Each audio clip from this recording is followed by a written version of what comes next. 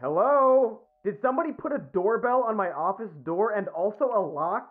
Who is it? Jesus, Warmbo, what did you do? There's 6 cameras out here, too. Oh, hi, Mr. Cody. While you were out, Warmbo installed a fancy high-tech security system to protect Mr. Cody because Warmbo loves Mr. Cody and wants to protect Mr. Cody's face and pants and face and shoes and skin and... Oh, wow, Mr. Cody just broke the door in half! Yeah, I got one of those police battering rams, literally for this occasion. It's just one of many fail-safes I've installed since you knocked me out and tied me to a chair. Warmbo, where did you get all of this tech? Warmbo ordered a Ring doorbell security system on Amazon. Ring? Seriously? And you installed it and a bunch of cameras in my hallway? And some other places. Warmbo was worried that someone could just come into Mr. Cody's home without Mr. Cody wanting them to come in, silly goat. Oh yeah, we wouldn't want someone coming into my house all of the time unannounced. Did you say other places? No. Okay, Warmbo, I buried a prize in the yard. Why don't you go dig it up? Oh wow, Warmbo loves digging and burying stuff. So, hey everyone, sorry I had to see all that, but I guess we can start the news now. Before I sweep my home for cameras. And hey, speaking of that, here's a news quiz for you news kids. Did you know that as of 2020, an estimated 20 million US households had a doorbell camera? It wasn't really a quiz, actually, sorry. It was more like a statement I framed as a question. But anywho, according to a study conducted by Strategy Analytics, the Amazon Ring brand accounts for 40% of those 20 million, which is 8 million cameras, while Google's Nest brand accounts for another 24%. This includes apparently George Orwell's old house. Nice. The basic premise of these products is pretty simple. A smart Wi-Fi connected doorbell not only rings, like the brand, a bell when pressed, but also provides live audio and video feeds. The companies that sell them market their products by emphasizing features like a two-way audio connection, so you can talk to the people who come to your door. Live remote check-ins via the connected app that allow you to monitor deliveries and even talk to the delivery people without having to actually be home, and permanent video evidence saved directly to the cloud in case anything does actually go wrong. In theory, these devices are supposed to lead to safer communities, more secure homes, and less overall crime, acting as both a deterrent and a way to apprehend perpetrators after the fact. In theory. The reality, however, despite whatever podcast ad you might have heard lazily and mockingly read by handsome-voiced newsfellows, is that these doorbell cameras are, bad. And I'm not just talking about when a puppet sneaks a bunch into your house. This new trend is bad in a lot of different and exciting ways, which we're going to walk you through right now. No, wait.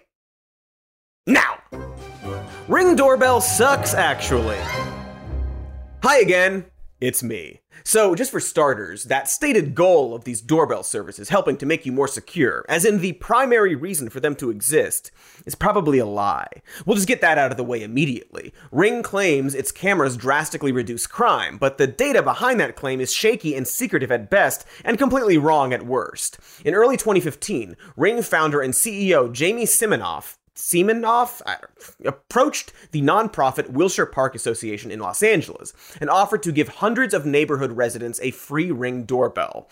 But since the company was brand new at the time, and I want to attach a camera that is always on to your front door is a creepy thing to say, not many residents took the deal. And so Ring only ended up installing around 40 cameras, which is less than hundreds. Nevertheless, in March 2016, the company proudly announced their definitely scientific results. In Los Angeles, police revealing a 6-month pilot program using the tool helped reduce burglaries in one neighborhood by more than 50%. Good afternoon, everybody, and thank you for being here. Compared to the same time the previous year, that particular neighborhood had a significant reduction in burglaries, approximately 55%. Okay, first of all, mix your fucking audio better. It's not hard. Probably. Do we sound okay? It's a new space. I don't know. But heckers, a 50% reduction is pretty good, right? I mean, just look at that very official graph. The big arrow, it's pointing down, you see, proving that crime is down. That's why the pie chart, which I guess represents crime levels, is more orange, because orange is the universal color for less crime. And you know how whenever we show a reduction over time, We use pie charts, and yet, amazingly, despite this clearly scientific chart labeled last year, crime, Ring refused to supply any actual data backing up that remarkable claim when asked about it. However, when the LAPD carried out further analysis of the Wilshire Park project, they found only a 21% decrease in crime compared to the year before. Even after normalizing the data with fancy statistical analysis like long division and witchcraft to account for the surrounding area experiencing an increase in burglaries over the same time, they still only found a 42% reduction compared with other neighborhoods, which I'm pretty sure it's not 55%. So while Ring claims their product has a positive impact on crime rates, the data supporting them is dubious and vague, and the company is suspiciously tight-lipped when it comes to providing any more information. Not only that, but even if we grant that Ring's 55% figure is totally true, the effects don't seem to last. In 2017, Wilshire Park suffered more burglaries than in any of the previous 7 years. And this is all the evidence we have that these devices, now in 20 million households, do the thing that they claim to do. I say devices because I'm not just talking about Ring, even though I'm definitely going to be singling out Ring cameras specifically, but everything I'm saying here is pretty much applicable to Google's Nest Cam and any other off-brand video doorbell you can find. The episode's title might be like, Ring Doorbell Sucks, actually, but that's just so we can get those sweet, sweet branded SEO clicks, baby. Come on! But also, Ring specifically does suck, and boy, we will be talking about why that is right now? Yeah, right now. For example, on top of making the cameras that don't actually work very well, Ring works directly with hundreds of police departments across the country. And if at this point you still need me to explain why that isn't such a hunky-dory thing to do, you might be watching the wrong show. Despite marketing themselves as a private security system meant to help citizens protect themselves, the company has partnered with over 1,800 police departments since 2018. And counting! That's a lot! Too many, one could say. And when police partner with Ring, they are required to promote its products and to allow Ring to approve everything they say about the company. In exchange, they get access to Ring's law enforcement neighborhood portal, an interactive map that allows police to request camera footage directly from residents without obtaining a warrant. Conversely, the company has helped organize police package theft sting operations, coached police on how to obtain footage without a warrant, and allowed them access to anything being posted on their Neighbors app, which we will be talking about right not actually now, a little later. It's so bad that in 2020, the House Committee on Oversight and Reform wrote a letter to the Ring's parent company, otherwise known as fucking Amazon, demanding answers. The letter reads, the subcommittee is seeking more information regarding why cities and law enforcement agencies enter into these agreements before immediately answering its own question, continuing, the answer appears to be that Ring gives them access to a much wider system of surveillance than they could build themselves. And Ring allows law enforcement access to a network of surveillance cameras on private property without the expense to taxpayers of having to purchase, install, and monitor those cameras. Because we did it for them! You see, it's like 1984 dystopian state that everyone got to help make! Big Brother is us? Seems pretty fucking obvious that cops would absolutely love their own private security network built from private citizens' home security systems. It's been said before, but it's pretty fucking wild that in 15 years, we went from that scene in The Dark Knight where Wayne the Bruce Batman destroys his secret phone tap machine because it's too powerful to ever be used by anyone, even him, to just everyone agreeing to do exactly that, but nationwide, and with cops, the lesser form of Batmen. And not only does Ring work with these shitty Batfolk, but like with the crime stats, it's suspiciously conservative with how much information it gives to the public. In fact, in documents sent to the police in Illinois, Ring specifically instructed agencies not to tell the public how the information is shared. According to the company, the user has to agree to share surveillance footage with police, and police never have direct access to your device. However, their privacy policy states that Ring may provide personal information without notice in connection with an investigation of suspected or actual illegal activity. So, the opposite of the other thing they said. And also, to establish exercise or defend the company's legal rights, and also when they believe disclosure is necessary or appropriate to prevent physical or other harm or financial loss. And yes, amazingly, they do define personal information as including content and related information that is captured and recorded when using our products and services, such as video or audio recordings, live video or audio streams, images, comments, and data our products collect from their surrounding environments to perform their functions, such as motion, events, temperature, and ambient light. In other words, any footage.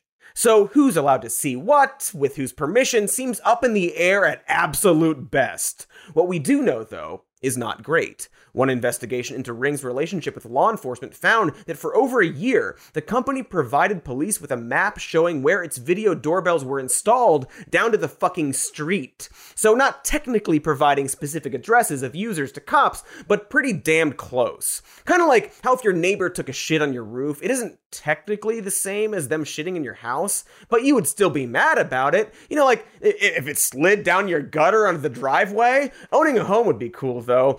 Ring eventually disabled this feature, or at least heavily cut back its specificity, but not until it had partnered with at least 335 police departments, which is, 335 too many police departments to know exactly where you live.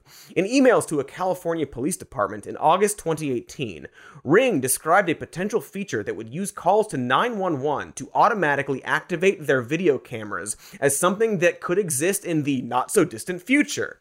Unsurprisingly, the company received a fair share of pushback due to the aforementioned egregious violations of privacy and personal liberties in service of creating a state-sanctioned surveillance network within residential neighborhoods. Which, gross. Driveway shit levels of gross. In response to these criticisms, Ring released a control center for its app in January 2020 that theoretically allows users to opt out of receiving video requests from local police departments. Of course, this only kind of does what it's supposed to.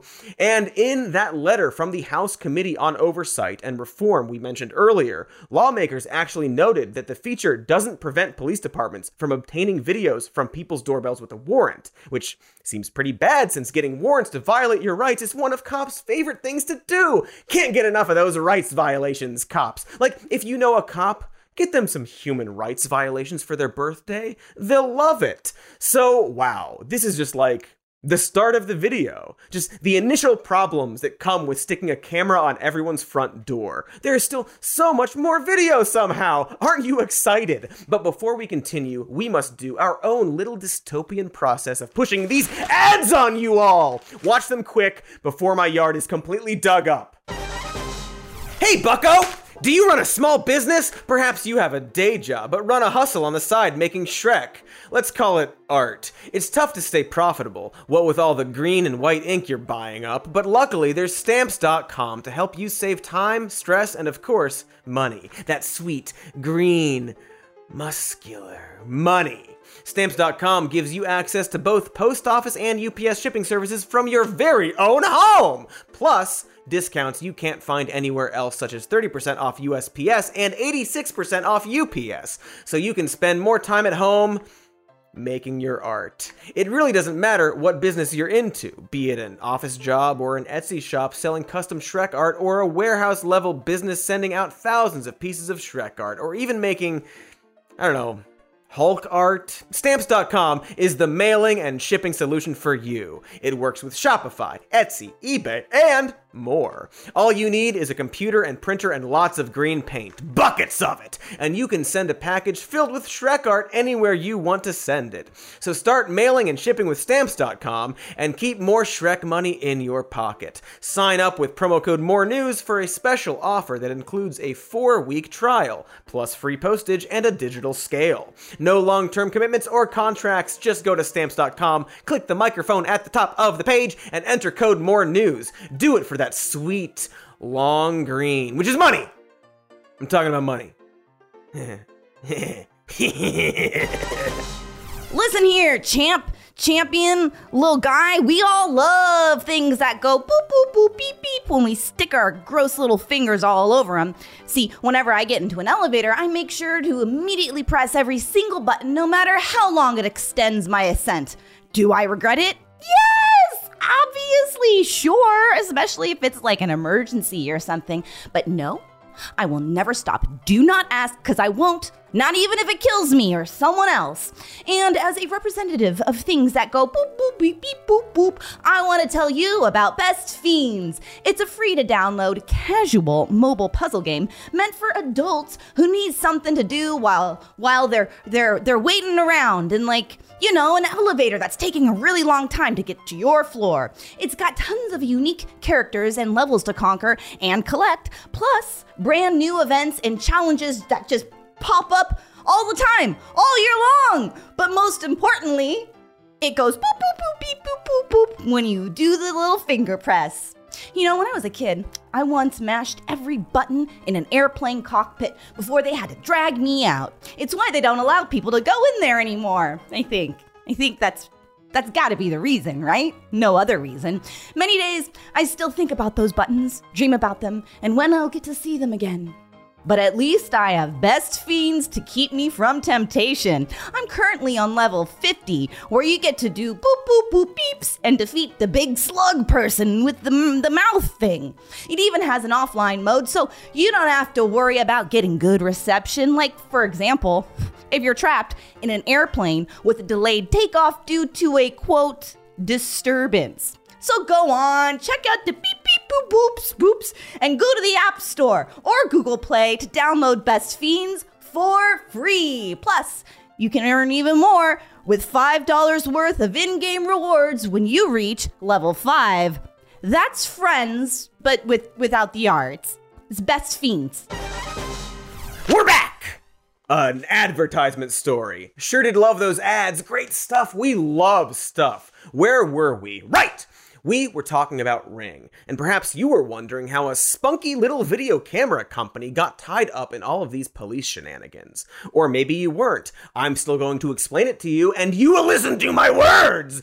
Ring's story begins in the far yesteryear of 2012, when previously mentioned CEO Jamie Siminoff created Doorbot, a doorbell that rang directly to your phone. Siminoff claims he started in a humble garage, but whether or not that's true or just a cheap grab with the tech company rags to riches cliche is unclear. It seems unlikely that every new invention could have been created in a garage. For one, where are all these empty garages? Do you people not have cars? But in the grand scheme of things, it's a pretty small detail. And besides, I hear Tony Stark built his new invention in a cave with a box of scraps! So I guess anything's possible. Elon Musk invented taking credit for other people's inventions in a garage. But regardless of its tenuous adjacency to a garage, Doorbot was not a very good product. Reviews through August 2014 were pretty terrible, citing things like poor video quality, inconsistent audio, and a shitty hold-to-talk function. Things were not looking too good for Siminoff and his revolutionary new, maybe garage-built idea,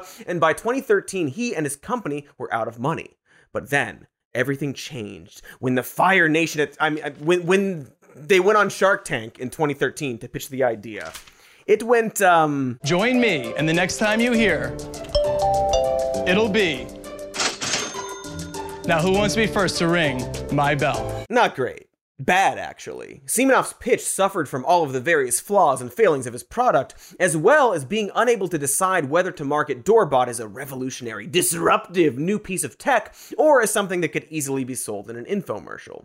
The aforementioned sharks pointed out that the product seemed to exist in this purgatory between expensive and hardwired security systems and a hackable commercial gimmick. However, while he walked off the show without taking an offer, it didn't really matter, since the real benefit of going on Shark Tank is the exposure that comes with being on gimmicky network television. Just ask our last president. Fascism. And so 1 month after the episode aired, Doorbot raised $1 million in seed funding from 5 venture capital firms, plus another $4.5 million more in 2014, giving it the capital and staying power to rebrand as Ring. Writing for Vice in the first of a three-part series we're about to reference a lot, tech journalist Carolyn Haskins describes how, when Doorbot became Ring, the tone of the advertisements shifted dramatically. Specifically, the focus shifted from convenience and connecting people to dramatic burglary reactions starring stock photo robbers and CGI glass shatter effects. They want you to think this is what a home burglary looks like.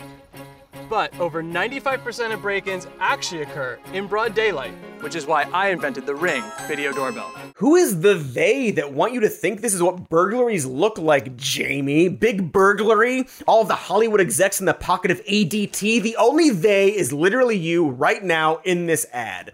As Haskins puts it, Ring's mission changed for one core reason. Doorbot sold disruption in the package of a doorbell, but fear is more powerful than the optimism of disruption. Damn, someone should really make a comprehensive and incredibly funny and sexy video essay about why fear of crime politics are terrible for everyone. That would be neato. So Ring quickly began to lean into using fear of crime as a marketing tactic, using that half-assed Wilshire Park case study in official promotional materials and selling their dubious crime data as hard evidence in order to worm their way into the law enforcement industry. In August 2016, for example, Ring joined Washington, D.C.'s private security camera incentive program, which allowed residents to get $200 to $500 rebates on security cameras purchased after a particular date. Suddenly, the company realized there was an untapped, rapidly growing market of tech services aimed at police. And so, to most effectively capitalize on people's fear of crime, they'd need to cozy up to the group that people associate most closely with crime.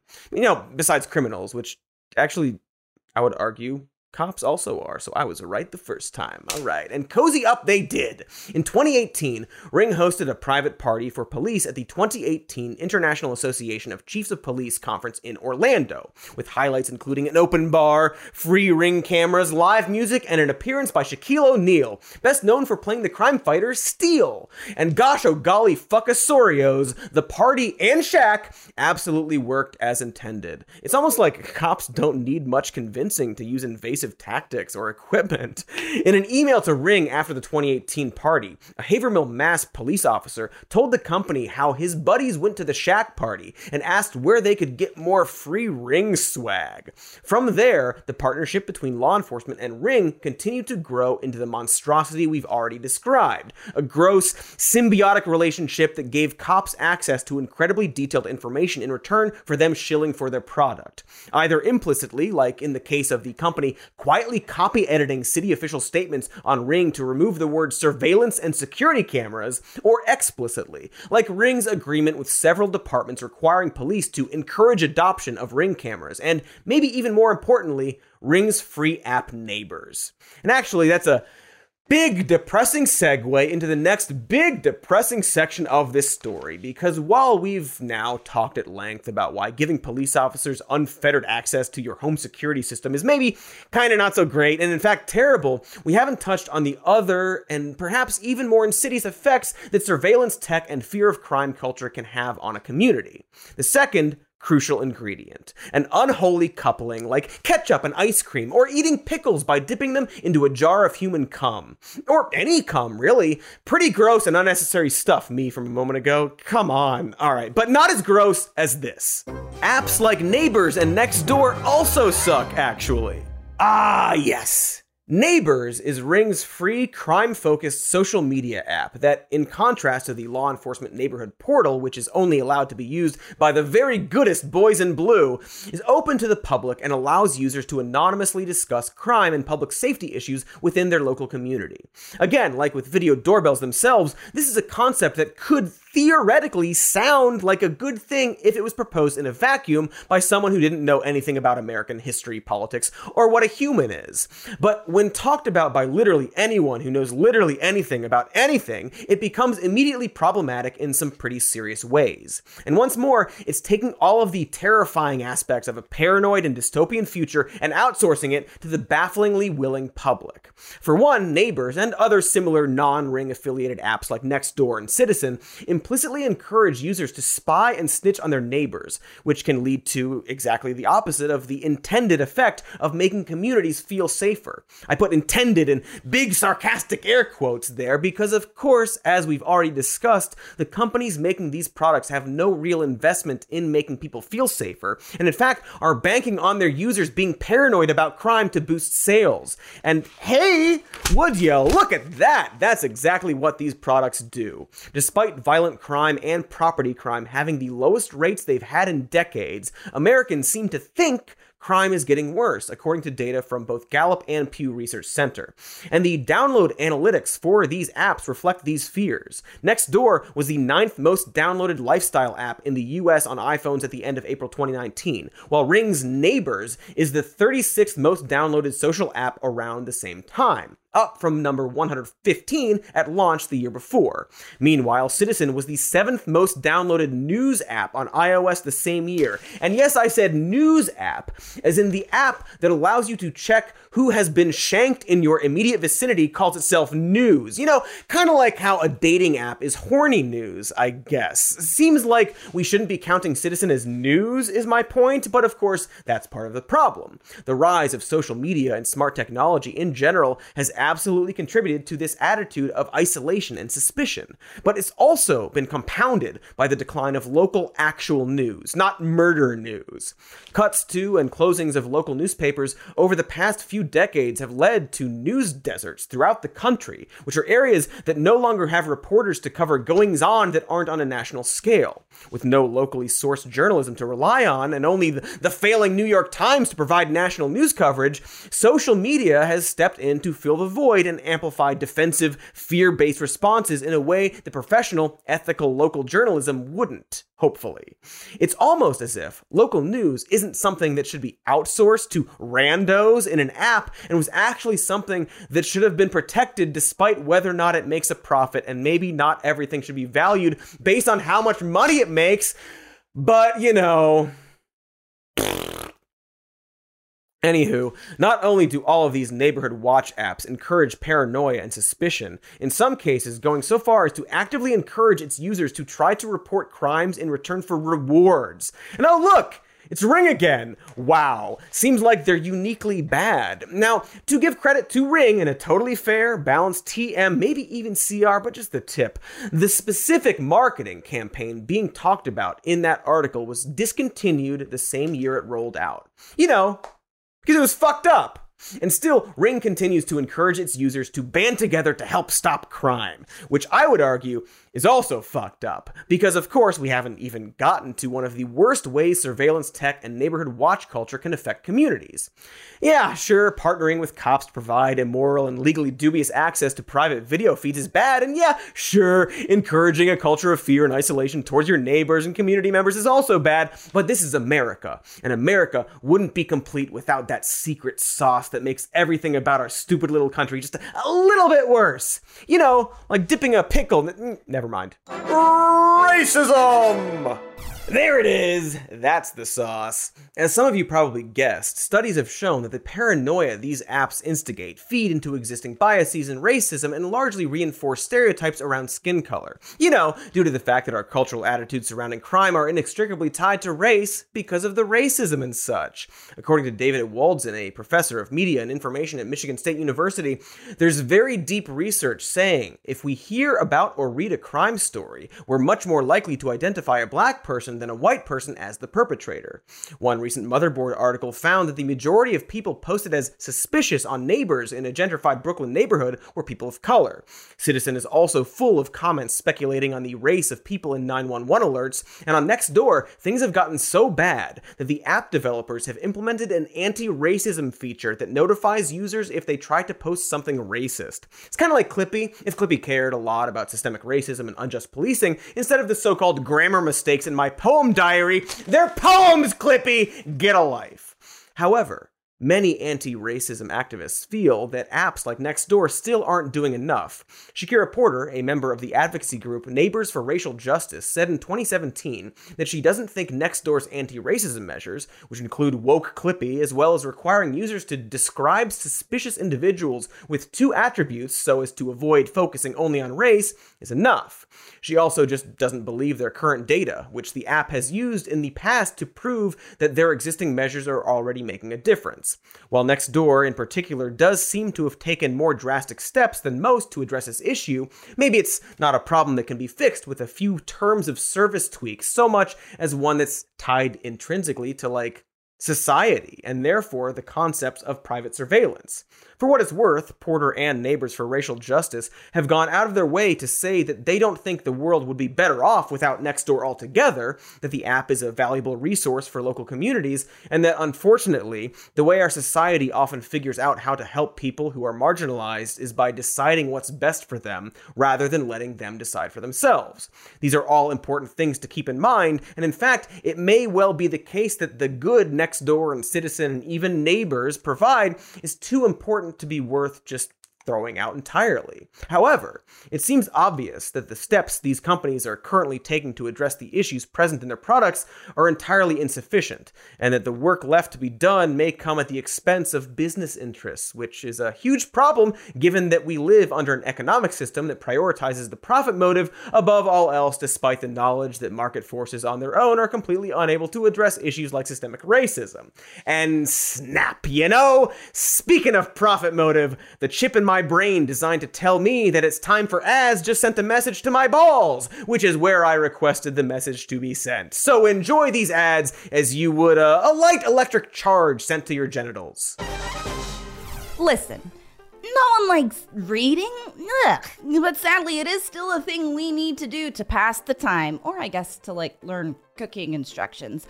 One day we will finally defeat the concept of reading, but until then you could check out Scribd. Scribd is an online book subscription service that sites like Wired and TechCrunch have called the Netflix for books. Like some kind of library, a place I do not dare enter. With Scribd, you get access to millions of ebooks, audiobooks, magazines, and more, all for just $11.99 a month. Where else could you possibly get access to a library for such low prices? A library? I honestly don't know. I've never been inside one. That's how they get ya. But with Scribd, you can browse just so many topics, all from your smartphone. Want to learn a new hobby, or change a career path, or just enjoy the magic of fiction for some reason? Well, unfortunately, you still need a book to ingest such knowledge, which you can do through Scribd. Because they have books, you see, their service is very simple and has no complicated credits or additional purchases. So check it out. Right now, Scribd is offering our listeners 2 months of Scribd for only 99 cents. That's right, just 99 cents. So just go to try.scribd.com/more news to get your first 2 months for less than $1. That's try.scribd.com/more news. And in case you're curious, Scribd is SCRIBD.com/more news. Oh boy, those sure were ads, I guess. At least I hope. Did we remember to film the ads? We probably did. We film ads after the main show, so remember to film the ads, Cody! Okay, back to the racism. Yay! Before that ball-tingling ad break, we were talking about how Ring, its companion app Neighbors, and other apps like it, including Citizen and Nextdoor, contribute to an environment of paranoia that leads to behaviors like racial profiling and exclusion. I really can't stress enough how much of a problem this is. In the third and final part of her 3-part Vice series on Ring, Carolyn Haskins describes how Neighbors posting options implicitly encourage posting about people you don't trust, which in practice ends up being racist more often than not. Ring markets Neighbors as a digital neighborhood watch, Haskins says, but it also encourages people to think about who belongs and who is an outsider. In this way, Neighbors is not just a digital neighborhood watch, it's a digital gated community. Security cameras, she explains, carry an aesthetic of suspicion and fear, since security footage is usually shared in the context of crime on local news, and human beings have small and delicious monkey brains that can only handle one association at a time. Since local and online news tends to overrepresent crimes committed by people of color captured on security cameras are at an especially high risk of appearing to be suspicious. One person appearing suspicious combined with another person feeling especially paranoid leads to the suspicious person having the cops called on them. And given the well-documented, irrefutable fact that our criminal justice system is chock-a-block with racial bias, that's not an outcome that ends up so great for people of color. And even when you don't involve the shooty boys or girls in blue, in general, the Nextdoor app has not been a particularly welcoming place for non-white people, going so far as black users being silenced by community moderators when calling out racist posts. As one woman told The Verge, "I don't feel safe at all using it, Nextdoor, for anything. I'm always terrified, thinking, oh my god, I already know what so-and-so thinks of us. This is a very horrible situation to be in." So basically, you get all the racism of any online community, but with the added knowledge that these people are living right next door. How fun. It's like a game of werewolf, but with racists, or mafia with racists, or zombie bite with racists, whichever version of that kind of game you're familiar with racists. And that's not even getting into all of the other weird, bad things that go on with all of these apps that aren't racist or police related, but are still, jizz pickly. Like how in a recent poll, 30% of home sellers admitted to using a hidden camera to drop in on buyers when their home was on the market. To be clear, these sellers weren't installing the cameras with this specific purpose in mind. In most cases, the sellers reported having previously installed them for other reasons, like, fear of crime. But since they already had them, they decided to drop in on showings to find out what buyers did or didn't like about the house, or even to collect information to use in negotiations. Hey! Gross. Another not explicitly racist, but still weird and bad example comes from one of the original intended uses of these cameras, which was to prevent and record package thieves, which can end up leading to bizarre instant karma loops that have homeowners going out of their way to try and lure package thieves so they can trick them on camera to get local news and social media coverage, which of course they get. I just leave multiple bait boxes full of trash and junk, and even my dogs contribute. That's right. He rigs boxes filled with dog feces, oil, and trash. Then there are the bait boxes attached to a fishing line and air horn. If you see the videos, it's funny to see how the people get scared, and maybe it might make them think twice about, maybe this might not be such a good idea. Bart says he doesn't even get real packages delivered to his home anymore, but on the rare occasion he does, he uses those bait packages as distractions so thieves don't go after the real package. This just in, local man needs a better hobby since his divorce. In a lot of ways, what we're seeing is the real-life equivalent of the obsession with dunking on people online. Because, of course, why wouldn't we take the social dynamics of Twitter and apply them to our own neighborhoods? Doesn't that sound swell?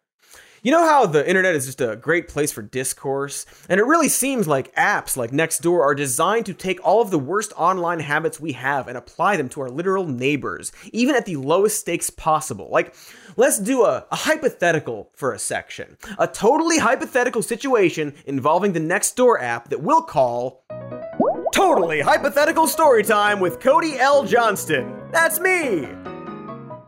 So let's say there's this woman on Nextdoor. Let's call her Shay, because that's her name, hypothetically. And Shay decides to post on Nextdoor about how her rescued pet squirrel of 14 years has recently passed away, and that she's in the market for a new squirrel with a similar rescue backstory. The backstory is crucial when it comes to choosing a pet squirrel. Not many people know about this, but that is squirrel law.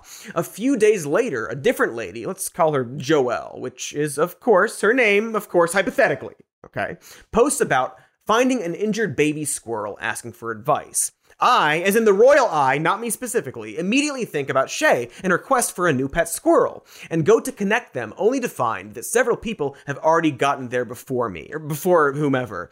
Now, at this point, you might be thinking, but wait, Isn't it illegal to own a squirrel as a pet in California? That is the hypothetical state this takes place in, you see. Well, don't you worry your teeny tiny itty bitty little head about that for even one more second. Dave H. is on the case, doing the one thing a random dude on the internet does best, randomly butting into other people's business. Dave, which is what we're hypothetically calling this guy because it's his name, decides to go out of his way to point out to as many people as possible that it's illegal to own squirrels. At no point does he indicate that he knows Shay or Joelle or literally anyone involved. He doesn't seem to be an animal expert or a vet or a squirrel rights activist. He's just some guy named Dave, who desperately needs to make sure everyone knows that he knows that it's against the law to own squirrels, a thing that feels both intuitive and also who gives a fuck. It's squirrels, you know? This, again, in this hypothetical situation I have screen grabs of, reaches the point that other people notice Dave's behavior and start to make jokes about it in the comment thread, like, oh, better not let Dave see this, to which Dave responds very normally by comparing the crime of taking care of an injured squirrel with the crimes of riding bikes on sidewalks and homeless trespassing. Really showing your weird ass with that last one, huh, Dave? You made up person, you. When someone else decides to chime in of their own accord to also point out that it's against the law to own a squirrel, Dave steps in immediately to warn him about the evil cancel culture mob who believe they're above the law and can do whatever they want. And of course, the pièce de résistance in response to someone telling him to shut the fuck up and leave Shay and Joelle alone to do their squirrely business, Dave responds with, "Okay, boomer." A move so unbelievably lacking in self-awareness, I don't even have a joke to make about it. Look, I know this is just a silly, meaningless, and totally hypothetical story about squirrels and some guy named Dave, and it doesn't have any of the weight or impact or systemic injustices of the rest of the stuff we've been talking about. But boy, it feels like a perfect example of the kind of mentality these apps and platforms can foster. A mindset where everyone feels entitled to everyone else's business, where the slightest misstep becomes an unforgivable transgression, and problems that could be resolved quickly and easily in person get blown out of proportion into huge inter-community conflicts that make everyone the villain and nobody ends up happy. Anyway, that was totally hypothetical, whatever with Cody something. Look, you all know this is a real thing that happened to me, and I guess it's my fault for being on the stupid app, but I don't care, I was curious, only God can judge me. Okay, great. Glad we stopped the show for that story. Also, I wasn't sure if I was going to reveal this or not, but the baby squirrel unfortunately didn't make it. So, fuck you, guy named Dave. So our last example, and maybe the most clear example, of the ways Ring and other video doorbells can make people act like premium-grade dicks is this story that blew up a few months back about TikTokers demanding the Amazon workers delivering their packages dance for them via their Ring cameras. And while really any story involving TikTok trends is harrowing in itself, this dynamic made it so drivers felt pressured to do whatever the customer said, lest they receive a bad review or complaint or a night in the box. Even if that means dancing like an asshole and then having the video posted online without your consent, often to the delight of millions. And boy, imagine having to deliver packages all fucking day in the hot sun and being asked to do a fucking jig. Heck, unless your job specifically involves dancing, it should be against the law to pressure anyone in any job to do so much as the hokey goddamn pokey. But also, this is Ring, which again is owned by Amazon, meaning that this cute little act of corporate synergy is actually just the same big money demon literally compelling their employees to dance for their amusement. After pissing in bottles. But the other reason I bring up Amazon is because this makes Ring not just a camera company, but a node in Amazon's network of Alexa-enabled smart home devices. And so, since acquiring Ring in 2018, Amazon has opened up a whole host of new privacy concerns for the company, because of course it has. It's Amazon, the company that mass-marketed listening devices in your home. So despite Ring being explicitly marketed as a tool to make people feel safer in their own homes, a survey conducted by The Zebra found that 87% of Americans don't know how their doorbell camera data is being used, and 93% say they wouldn't buy a doorbell camera if it collected and sold data about their family. Despite these misgivings, Ring is actively sharing its data with at least 5 third-party companies other than Amazon, despite listing only one of those companies in its privacy notice. According to a report released by the Electronic Frontier Foundation in January 2020, Ring sells users' time zone, device model, screen resolution, and unique device identifier to Facebook, a yet-to-be-determined amount of consumer data to Google, sensor data related to the magnetometer, gyroscope, and accelerometer on users' phones to AppsFlyer, a marketing and analytics company, multiple unique identifiers, IP addresses, device model, and screen resolutions to Branch, a deep linking company that specializes in letting different apps talk to each other, and users' full names, email addresses, device information, and app settings to Mixpanel, another analytics company.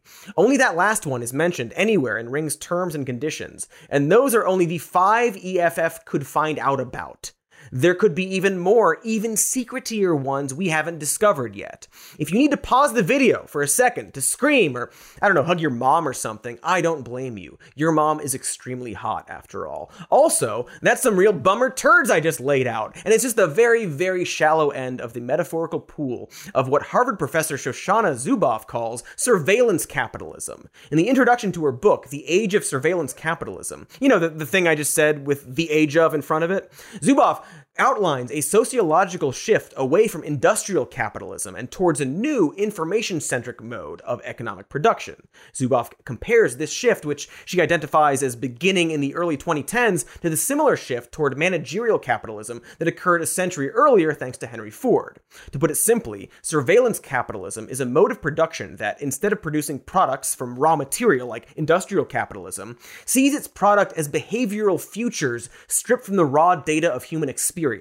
It's close to what they say about sites like Facebook, in that if the product is free, you are the actual product. Or more specifically, your behavior. Zuboff begins the book by talking about the Aware Home, an experimental smart home designed by a group of computer scientists and engineers at Georgia Tech in 2000 that looks both cutting edge and quaintly dated. So this is our app for controlling the home, and currently we have installed in the bedroom actually a window air conditioner, several blinds, about 5 automated blinds in the living room and kitchen area, cameras around the home, garage door opener down in the basement, lights controllable through both smart switches and IP-based bulbs, and smart water heater down in the basement. An automated garage door, you say? But I kid. I'm a kidder. The project was imagined to be a human home symbiosis, with smart tech, context-aware sensors, and wearable computers constantly adjusting various outputs to optimize user experience. Crucially, however, the engineering plan for the project emphasized trust and personal privacy, treating the home as an inviolable private domain, like some kind of house, I guess. This was important because even at the time, the scientists working on the project understood that the work they were doing was going to produce an entirely new kind of knowledge, and they worked hard to ensure that the experiment was designed such that that new knowledge and the power to use it to improve the occupant's life would belong exclusively to the occupants. The Aware Home was imagined as a simple closed loop, controlled entirely by the users with no access to outside systems. Adorable. Because of course, the assumptions of privacy and individual sovereignty that the project championed have completely disappeared as tech firms like Google, Facebook, and Amazon totally skipped over the ethics board and closed-loop experiments phase and pushed their smart tech directly to market, launching us into a new mode of economic production without much warning or fanfare. Didn't stop to think if they should, etc., Jeff Goldblum, and so forth. It works like this. Pretty much any piece of smart technology also collects usage data originally meant to analyze those interactions so as to improve the user experience. Users use the product, which is why we call them users, and then behavioral data is collected and analyzed. Improvements are made, and the cycle goes around again. Neat, clean, sexy, and cyclical. But somewhere along the line, Google and the other tech companies realized that all that excess data, what's labeled as data exhaust, still had value. Even if it couldn't be used to improve the product directly, it told the data collector a huge amount of information about the users, information that could be used in other ways, like, for example, to improve the specificity and profitability of ads directed toward the users. Personalized ads have become so commonplace that it's wild to think about a time when our data wasn't being used this way. But this realization that excess behavioral data could be used in this manner was revolutionary and fundamentally shifted tech companies' relationships with their customers. Suddenly, the primary purpose of collecting that data in the first place changed. Companies like Google no longer wanted to mine behavioral data to improve service for users, but to read individual users' minds and tailor their advertising specifically for them. Suddenly, these apps and devices were optimized specifically with the goal of collecting better data at the forefront rather than improving user experience. You might enjoy the fact that Facebook now has more reactions beyond a simple like button, but in reality, it also allows Facebook to collect far more specific data each time a user reacts to a post. We've essentially allowed ourselves to all be part of one big marketing focus group, but without consent or the benefit of getting paid for it. And as Zuboff says, that this no longer seems astonishing to us is evidence of the profound psychic numbing that has inured us to a bold and unprecedented shift in capitalist methods. But here's where it ties back to Ring and Nextdoor and the devices we all have in our pockets. Because it of course doesn't just stop at crafting personalized ads for hot sauce or dental dams or hot sauce dental dams. Along with using this data to make behavioral predictions, these companies are also trying to affect your behavior directly. It works like this. In the morning, Google+, everyone's favorite social media platform, prioritizes showing you a post that makes you sad and puts you in that sullen chalupa craving mood. Around midday, Google shows you a few coupon ads for Taco Bell. Then later that night, Google Maps just happens to put you on a route that takes you past that glowing white sign. A merciful pink bell cutting through the fog of your chalupaless day. Suddenly, you're living moss and didn't even caresse, all without any direct human oversight or decision making. Just an algorithm trying to optimize its profits by quietly controlling your actions. In other words, instead of just the data, we're now the things being automated. Zuboff calls this shift instrumentarianism and describes it as a power that shapes human behavior towards others' ends through the automated medium of an increasingly ubiquitous computational architecture of smart networked devices, things, and spaces. And boy, this wouldn't just have to apply to eateries, as I'm sure you can imagine, but all sorts of things like, political elections. In a lot of ways, we're pretty lucky that all they want is our money, except for the fact that things like paranoia and fear absolutely sell. Specifically, they sell Amazon's Ring cameras, because again, once Amazon acquired Ring, they gained access to all the behavioral surplus data that comes with attaching an always-on camera to your front door, and even more importantly, that comes with owning a social media app that encourages its users to constantly talk about the day-to-day activities of themselves and their neighbors in hyper-specific paranoid detail. Since Ring and Neighbors are part of the Amazon Smart Hub network, they're connected to Alexa and your Amazon Prime account, and even your Kindle if you're the kind of nerd who still reads books in 2022. And all that data gets fed into the same algorithm which spits out predictive futures that companies use to quietly control what you do. It's like, The Matrix, except they didn't have to build a big, stupid virtual world and just use the big, stupid one we already had. It's hard to even know what to do about all of this. As Zuboff argues, one of the dangers of surveillance capitalism is that because it's so new and so different from what came before, it can be hard to fully grasp the enormity of the situation at hand. When Henry Ford invented the assembly line and started to pay his workers $5 a day so that they could afford to buy the products he was having them make, he upended the standard American lifestyle in a way that would have been impossible to predict beforehand simply because there would have been no frame of reference. Surveillance capitalism works the same way, Zuboff says, meaning that while concepts like monopolies and privacy concerns absolutely apply to companies like Amazon, they very much fall short in identifying the entire scope of the shift we're now facing. So much like the internet as a whole, these changes are very new and unregulated. No doubt the 2000s and beyond will be historically seen as both an exciting and tumultuous time on this planet due to the technological advances we have made in such a short period. That's not inherently bad or good. I mean, just look at this show and the fact that it could never exist in this form just 20 years ago. It would have to be a zine, or at best, a series of poorly animated GIFs set to looped Sean Connery quotes or some horse shit like that. Surveillance capitalism is bad, dog! So there may not be a consensus on what to do about surveillance capitalism, or Ring, or Nextdoor, but the fact that people are talking about it, that we're making this video for an audience on youtube.com, be sure to subscribe and like and share, is a start. But more importantly, we need to recognize that the internet is still very much volatile and unregulated, and perhaps therefore shouldn't be applied to the more sensitive areas of our lives, no matter how convenient it seems. In other words, hey, don't buy a goddamn internet video doorbell. Or if you've already fucked that one up, get rid of your internet video doorbell. Even if we set aside the mind-numbing existential threat posed by surveillance capitalism, all that other stuff we talked about at the beginning of the video is bad on its own too. Remember?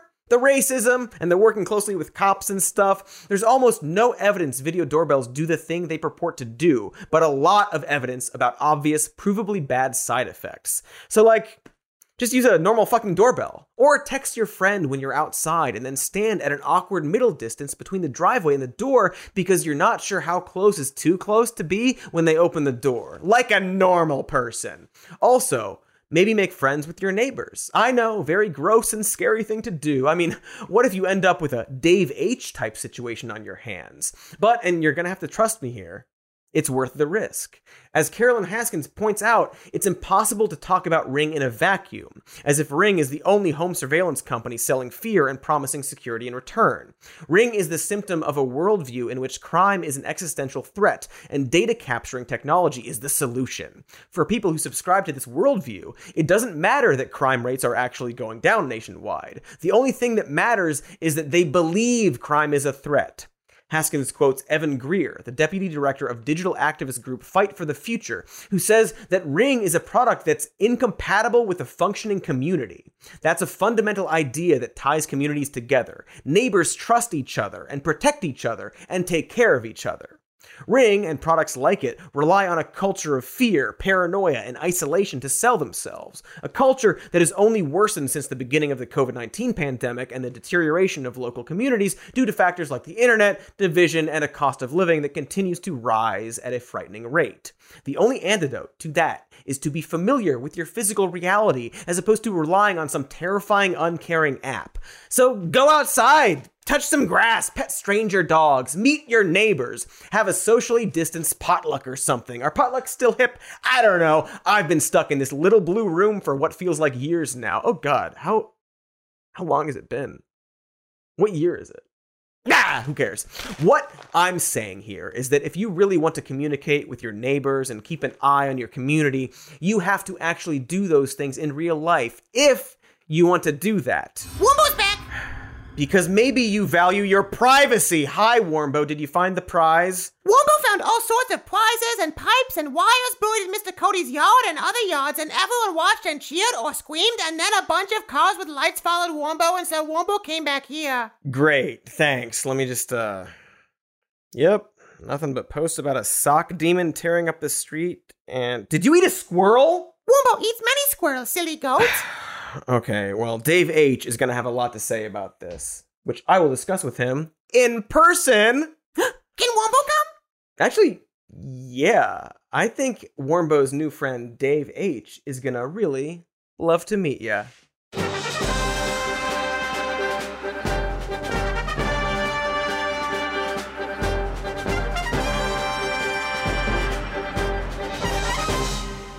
Okay, so there are so many cops outside my place right now. Like, way more than normal. So, like, a few.